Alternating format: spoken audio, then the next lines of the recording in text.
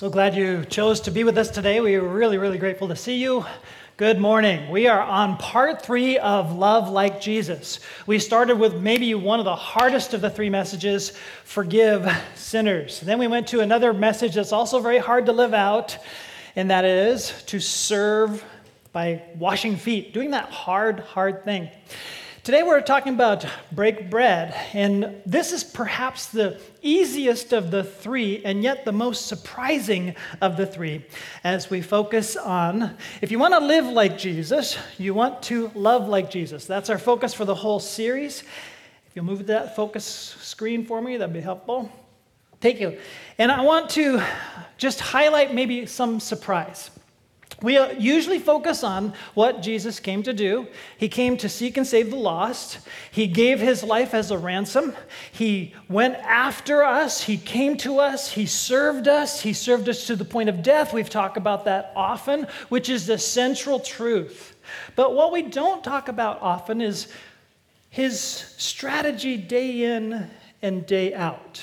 What did he do day in and day out? Because if we just talk about serving to the point of death, that happened in just that one Passion Week, which of course we'll be celebrating in a special way as we get there in the next couple of weeks. But day in and day out, for 3.5 years of his ministry, what was his strategy? What was it that he did? How did he promote his cause? And that is a little surprising, and so we're calling this Break Bread. And we'll find it's not as hard as we think in some ways. But I want us to just consider these questions, and I'll put them on the screen. What are your social patterns? What were the social patterns of Jesus? Should I consider changing some of my social patterns to look more like Jesus' regular social patterns? Now, that last question, the Sunday school answer is yes, right? We know that's where we're going, but what are the social patterns of our lives that we need to investigate to see if they align with Jesus' social patterns? And why are these social patterns important? And that's where the surprise is. And it's maybe not as hard as we think, and yet it's often an ignored part of our lives, these social patterns. Now, Jesus had some social patterns that were actually criticized by the religious elite of his day. And the religious elite of his day criticized not just Jesus' social patterns, but John's social patterns. When I say John, I'm talking about John the Baptist, who was a prophet that spoke the words of God after 400 years of silence because the nation had kind of abandoned God, then come back to God, and there was just a long period of silence before the coming of the Messiah. So when John arrived, his social patterns were one way, and Jesus' social patterns were another way, and they were very different in patterns, and yet both were criticized by the religious people of Jesus' day.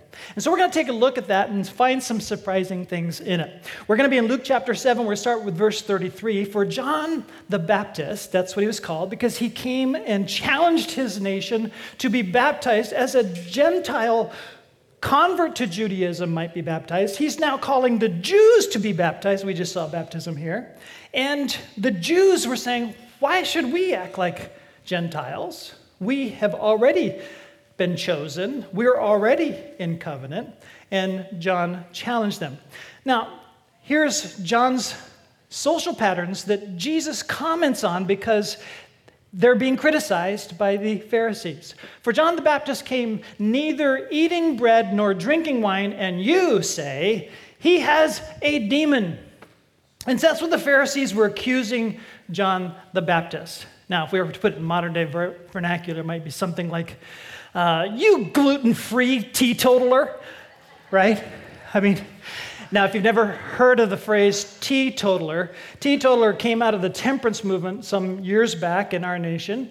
And teetotaler meant it wasn't just guarding your alcoholic intake and keeping it in moderation. Teetotaler said, you know what? We need to go further than that. We need to have total abstinence of alcoholic beverage.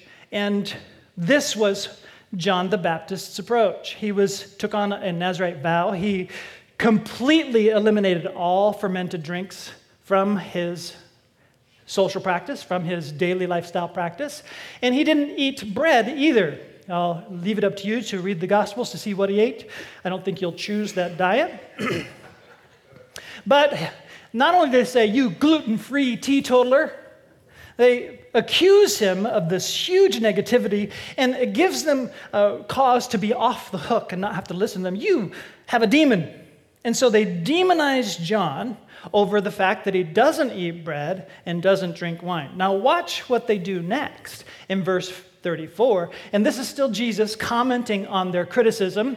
The Son of Man came eating and drinking, and you say, here is a glutton and a drunkard, a friend of tax collectors and sinners. Now, I underlined eating and drinking because it was Jesus' social practice to eat with and drink with, socially, people who the Pharisees would have considered outcast, undesirables, and you dare not compromise by association with them. And they didn't just say, you're compromising there. They threw the accusation at him that he's a glutton and a drunkard. And so we arrive at two social practices that are mutually opposite in their practice of what they do, and Jesus is highlighting how the Pharisees are wrong in both cases. Okay? Now, before you get all excited and you think, oh yeah, so we need to be like Jesus and arrange our social practices to be like Jesus. Okay, hey, party hardy, let's drink wine and be with all of the partiers because that's what Jesus did. So let's slow this down a little bit. When the Pharisees said you glutton and drunkard, they were completely wrong in that accusation. Jesus never sinned. Gluttony is a sin. Being drunk is a sin. It's a sin according to God's teaching in the Old Covenant. It's a sin according to God's teaching in the New Covenant. In fact, the people that taught it in the New Covenant were the disciples themselves who spent 3.5 years with Jesus day in and day out. And here's the amazing thing. Their teaching is very clear from Peter and from John. And they're very, very clear that after living with Jesus every day, Jesus never sinned in any of the areas of his practice. So he never sinned in getting out of moderation. In food, I fall far short there. It's like our culture celebrates gluttony. It really does. And Jesus never went there. And Jesus never got drunk. And yet he was able to be moderate in his wine drinking socially. Now, before you get too excited there too, just know this. The wine in Jesus' day was way less potent than any wine of our day today. Now, you could get drunk on it if you really drank excessively, and Jesus never did that. So when I say we're going to learn from Jesus' social patterns, before I go into Jesus' social patterns, we need to get into this. Well, they attacked two separate social patterns, and Jesus' view of John's pattern was that John is correct, and Jesus' view of his pattern is that he was correct. And so he summarizes with this next verse, verse 35, and he says this, "But wisdom is proved right by all her children." And we go, huh? It's like wisdom is proved right by all her children. What's he talking about? He's saying John was proving the wisdom right as if wisdom was his parent, and he's proving his wisdom to choose not to drink at all in total abstinence his whole life was right for John. Now, so if it was right for him to drink wine in moderation in his social setting, and it was right for John to not drink any wine ever, how could they both be right? And the way Jesus looks at it is, it's not, in this case, the what, it's the why. And that's so different for our thinking. We just want to give a list of do's and don'ts, and it's just the whats. We have to look at the whys. The whys of John was, he was confronting a compromised nation. He was a prophet of God who didn't want to compromise his own ability to hear from God. He was doing everything possible to cut himself off from compromising social influences so that he could hear from God, because nobody had really heard in a prophetic kind of way for 400 years. And he was being led by God into the wilderness to do self-discipline, self-training, self-directed openness to God fully so he could hear and bring God's message. Jesus had a different why. It wasn't confrontation of a compromised people who claimed to be believers, which was John's calling. Jesus came to reach to the farthest away from God people, to let God's love come before them in flesh, to feel the love of God through the love of Jesus socially. As if somebody came to you and says, I like you. I really do. And God does too. This was Jesus' message. And that was the why behind how he interacted without any sin in social settings to bring the love of God to people. Now, I'm not Jesus. And I have some things in my own life, and for reasons of my own, as it relates to wine drinking, I'm more like John. And as it relates to breaking bread with sinners, I'm more like Jesus. And I want to express to you, let's break bread. The issue of wine, I'm not even going there any further than this, except to address the why. And to say, are you able to live like Jesus? Do you ever drink to excess? Drunkenness is a sin. Addiction is a sin because it takes you away from God as your master and you're being mastered by something else. So what are your social practices and what are you going to do to be in more alignment with the life and practice of Jesus? Now, with that in mind, Jesus brought the love. I like you. I think you're awesome. And you need to hear that God loves you. And there's some things in your life that I want to come alongside you about and be your friend. I want to address that side of Jesus' ministry. And to do that, before we get into the next passage, I just want to say, breaking bread is the Jewish way of saying, let's share a meal together. We just shared a breaking bread ceremony, which we've kind of boiled it down to a meal-less ceremony. Okay? It's just the elements that Jesus pointed to. But that came within the context of a meal together, because there's such a powerful thing when we get together and have a meal together. And Jesus did that day in and day out with his disciples and with others, and brought his disciples to be eating together with others day in and day out. There was opportunities every day, and these were huge teaching moments in the life of Jesus day in and day out. I grew up in a very privileged home. My mother and father loved the Lord Jesus Christ. They both came out of broken homes, and they knew how broken homes weren't where it was at. So they did the best they could to bring a home together in wholeness. And so they held almost sacred the family mealtime. I grew up with the family table, the 7 of us gathered around in mealtimes regularly. And this was a time where God is there, and conversation is there, and influence is being shaped through these fellowship of breaking mealtimes together.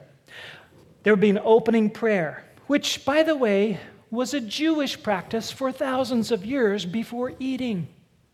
Thanking God for provision. Jesus emulated the same practice because he's a Jew, and would pray before beginning a meal, and would bring the grace of God through this prayer and this trust to the people he's breaking bread with.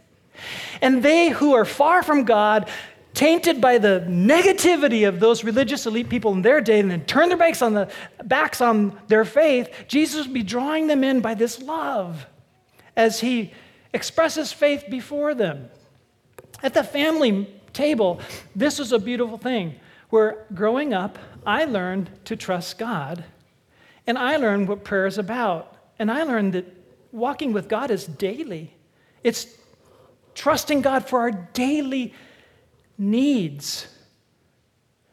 So before we move on, if you have gotten kind of slipshod about the family table and prayer and meeting with God and allowing even meal times to be sacred, that might be a social pattern you should reconsider. If you've gotten so busy with your kids, carting them off to this skill and that skill and this skill and that skill, and they're learning all these skills, and you're trying to give them everything they can to be very skilled people, I'm telling you, those skills can be learned later. The values won't be. The values of trust and the values of your love for God are transferred in a daily way when they see you trusting God, they see you praying, they learn how to pray and trust God in a very daily and basic way. Do not let this social pattern be pulled away by screens and other focuses. Focus at each other and ask questions and develop the art of conversation, which is being lost to our younger generation today. Conversation art is being lost as we're interacting with monologues and posts, and now conversations sound more like monologues and posts rather than questions and listening and drawing out from other people. The basics of these social patterns, Jesus knew the value of, and that's how he made disciples, by breaking bread together with those he loved. He created a family table setting outside of the family. So when we talk about breaking bread, we're talking about something like that, which is so often missed because, well, we didn't see it. Acts chapter 2, we read this. It's interesting that this social pattern of the Judaism, this social pattern of Jesus, was the basis for the pattern of the Jesus movement that exploded. In verse 42 of Acts 2, we read, they devoted themselves to the apostles' teaching and to fellowship and to the breaking of bread. They had meals together, and in those meals, they actually then purposefully and intentionally celebrated the resurrection of Jesus. And whoa, worship changed from Saturday Sabbath to Sunday, the day of the resurrection, which was a cataclysmic change. Something happened to make that change, and they broke bread to remember the life-giving Jesus who conquered death and sin and rose from the dead, and they began a new pattern of meeting together, breaking bread together. Everyone was filled with awe at the many wonders and signs performed by the apostles. All the believers were together and had everything in common. They sold property and possessions to give to anyone who had need. Every day they continued to meet together in the temple courts. By the way, thank you for coming. Thank you for meeting together. That's really appreciated. It's good for everybody nearby you. It's good for all of us, and it's good for you. They broke bread in their homes and ate together with glad and sincere hearts. So there was a gathering in the large group and all kinds of gatherings in homes and small groups as they broke bread together and ate together with glad and sincere hearts, praising God and enjoying the favor of all the people. And the Lord added to their number daily those who are being saved. So let me ask you, is this your experience with the community of faith, or are you going it alone? Is your faith pretty much you come, sit in a row, and you don't really have anything to do with other people, and you hear from God, and you worship God, and you go home, and you don't really have anything to do with the community of faith? If that's the case, please reconsider the social pattern of Jesus, because there's something more powerful about being together and breaking bread together and doing life together. Because how in the world would you ever get to the place where you know and care for somebody so much that when you hear about their need, you actually share from your resources because you love and care for them so much, you actually want to make a difference in their life? It's like family. You have this need? Oh man, I can help you with this. Hey, can you help with that? And you all rally around this person. Has this been your experience in the church? I know it's rare. And the reason why it's rare is we live in a culture that makes it even more difficult than it ever has been before. I mean, we've talked about this some before. There are all kinds of reasons why this is difficult. One overlooked reason why this is difficult is we all have climate control in our houses. And so we come home on a hot summer day. We don't want to stay outside, linger, and see people. No, we want to go in, get cool. And we want to be able to get comfortable. And so we don't interact. I mean, add to that we don't have to get out of the car to open the door even, really. We just hit the garage door opener. We drive right in, never see a neighbor, hit the button again, get into a little private space, and we walk in and we raise the climate control or lower the climate control, and we have our own private time, and we put on the screen, and we kick back, and we just have us time or me time, and we're no longer interactive. We can cut out all people. We screen our calls. We don't have to answer the phone. We now can shop online. We don't have to run into people. Oh, and I love that. I mean, did I say that? Right? And we don't have to interact and see people. It's harder today than ever before to have community building built into the fabric of the way we live. So how do we address this? Well, one thing we need to do is just recognize where it's going if we're not intentional about addressing this. And so let's take a look at the SMV version of this same passage. Here it is on the screen. This is a cultural rewrite, so it's not really a translation. You need to understand that it's sarcasm, but it's sarcasm with a really huge point. It's the same verses in a sad modern version, okay? And so here's the sad modern version. The Christians were devoted to themselves and occasionally got to church when they had time. No one was filled with awe because there were no signs and wonders performed by the believers. Very few of the believers were together, and they had almost nothing in common because they had no real time with each other. If they sold something, they used the money to buy something better for themselves.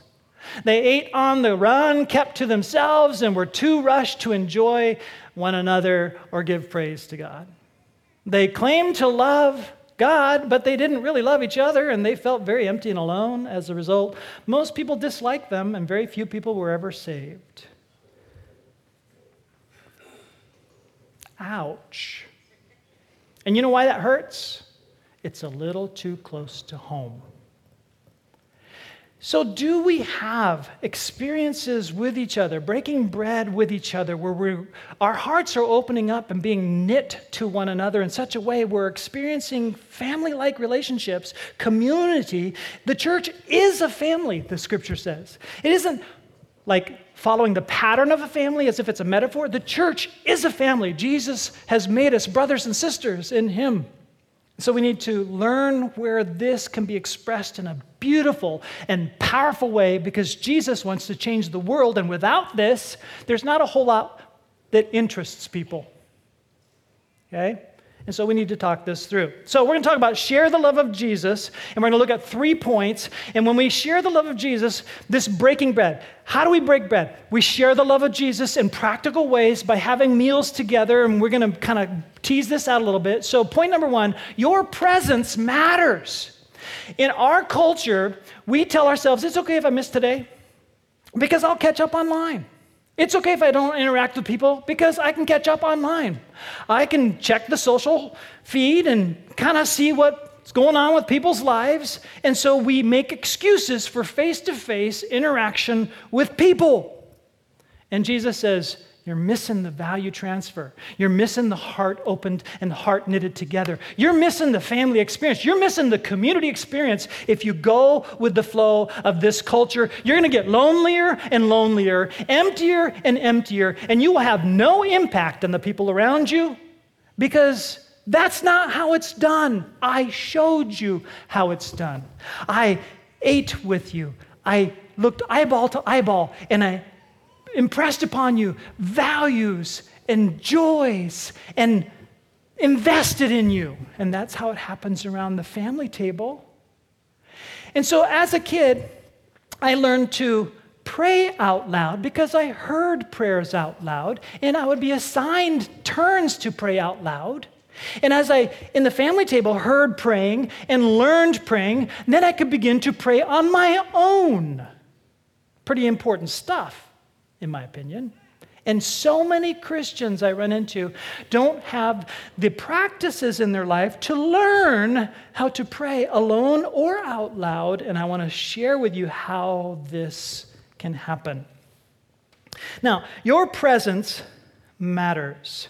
Hebrews 10:25 reads this way, not giving up meeting together, as some of you are in the habit of doing, but encouraging one another, and all the more as you see the day approaching. So, those times when you want to let meeting together, or you want to let the family table go away, or you don't want to do anything to have intentional breaking bread moments with other people, remember this, you're missing out.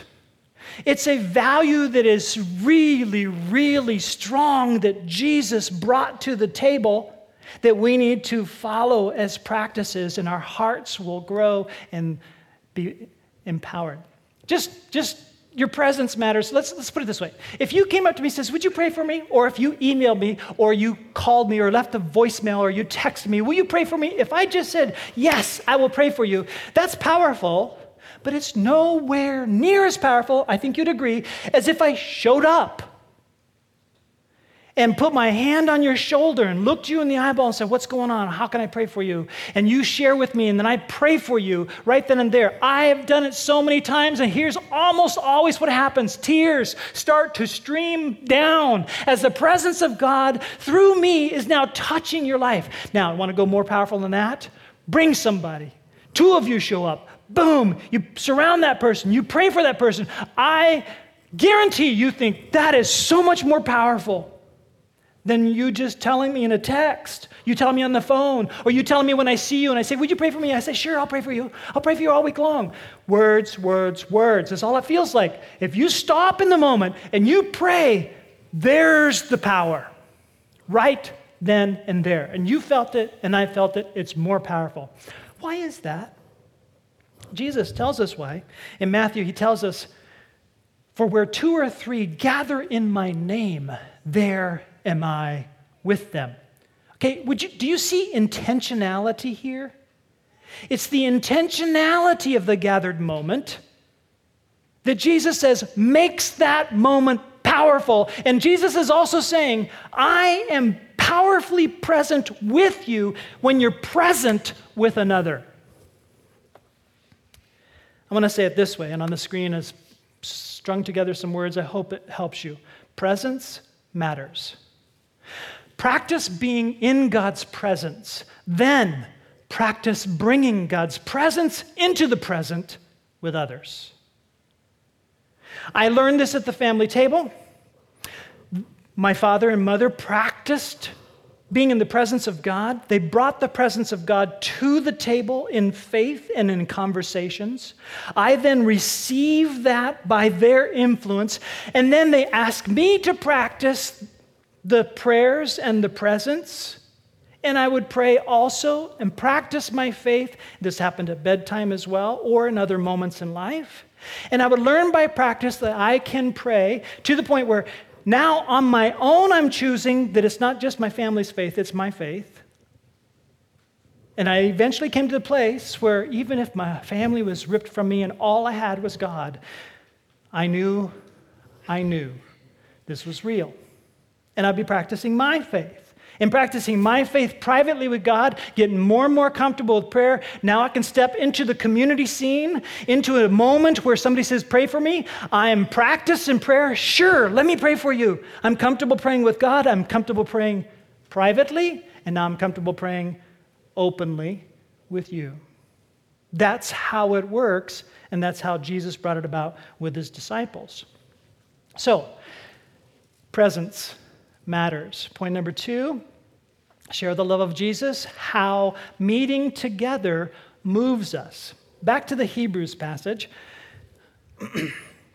and I did it out of order. And let us consider how we may spur one another on toward love and good deeds. Let us consider how we may spur. So when we're meeting together, don't neglect meeting together. Here's what we do when we meet together, and it probably isn't going to take place in our meeting together in large group as much as it takes place in our meeting together in these breaking bread moments, or in our intentional small groups, in our 1-person to 2-person coming together, where we are spurring one another on. Now, if we're just considering this, just think about it. This is poking, spur, poke, poke. If I just ask the question, how could we poke each other to get out of our comfort zone and do a little bit more love and good deeds? By the way, I'm standing here poking you, right? I'm poking you.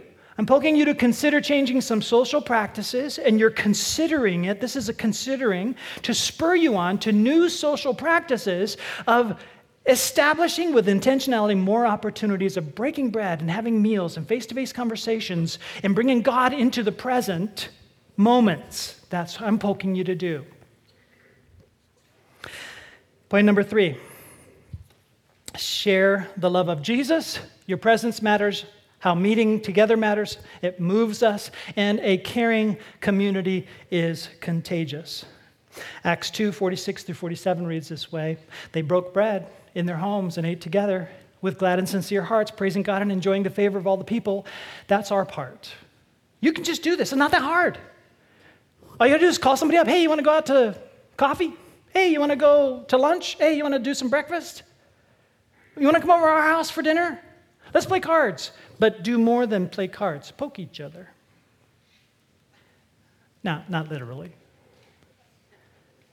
Bring God into the situation.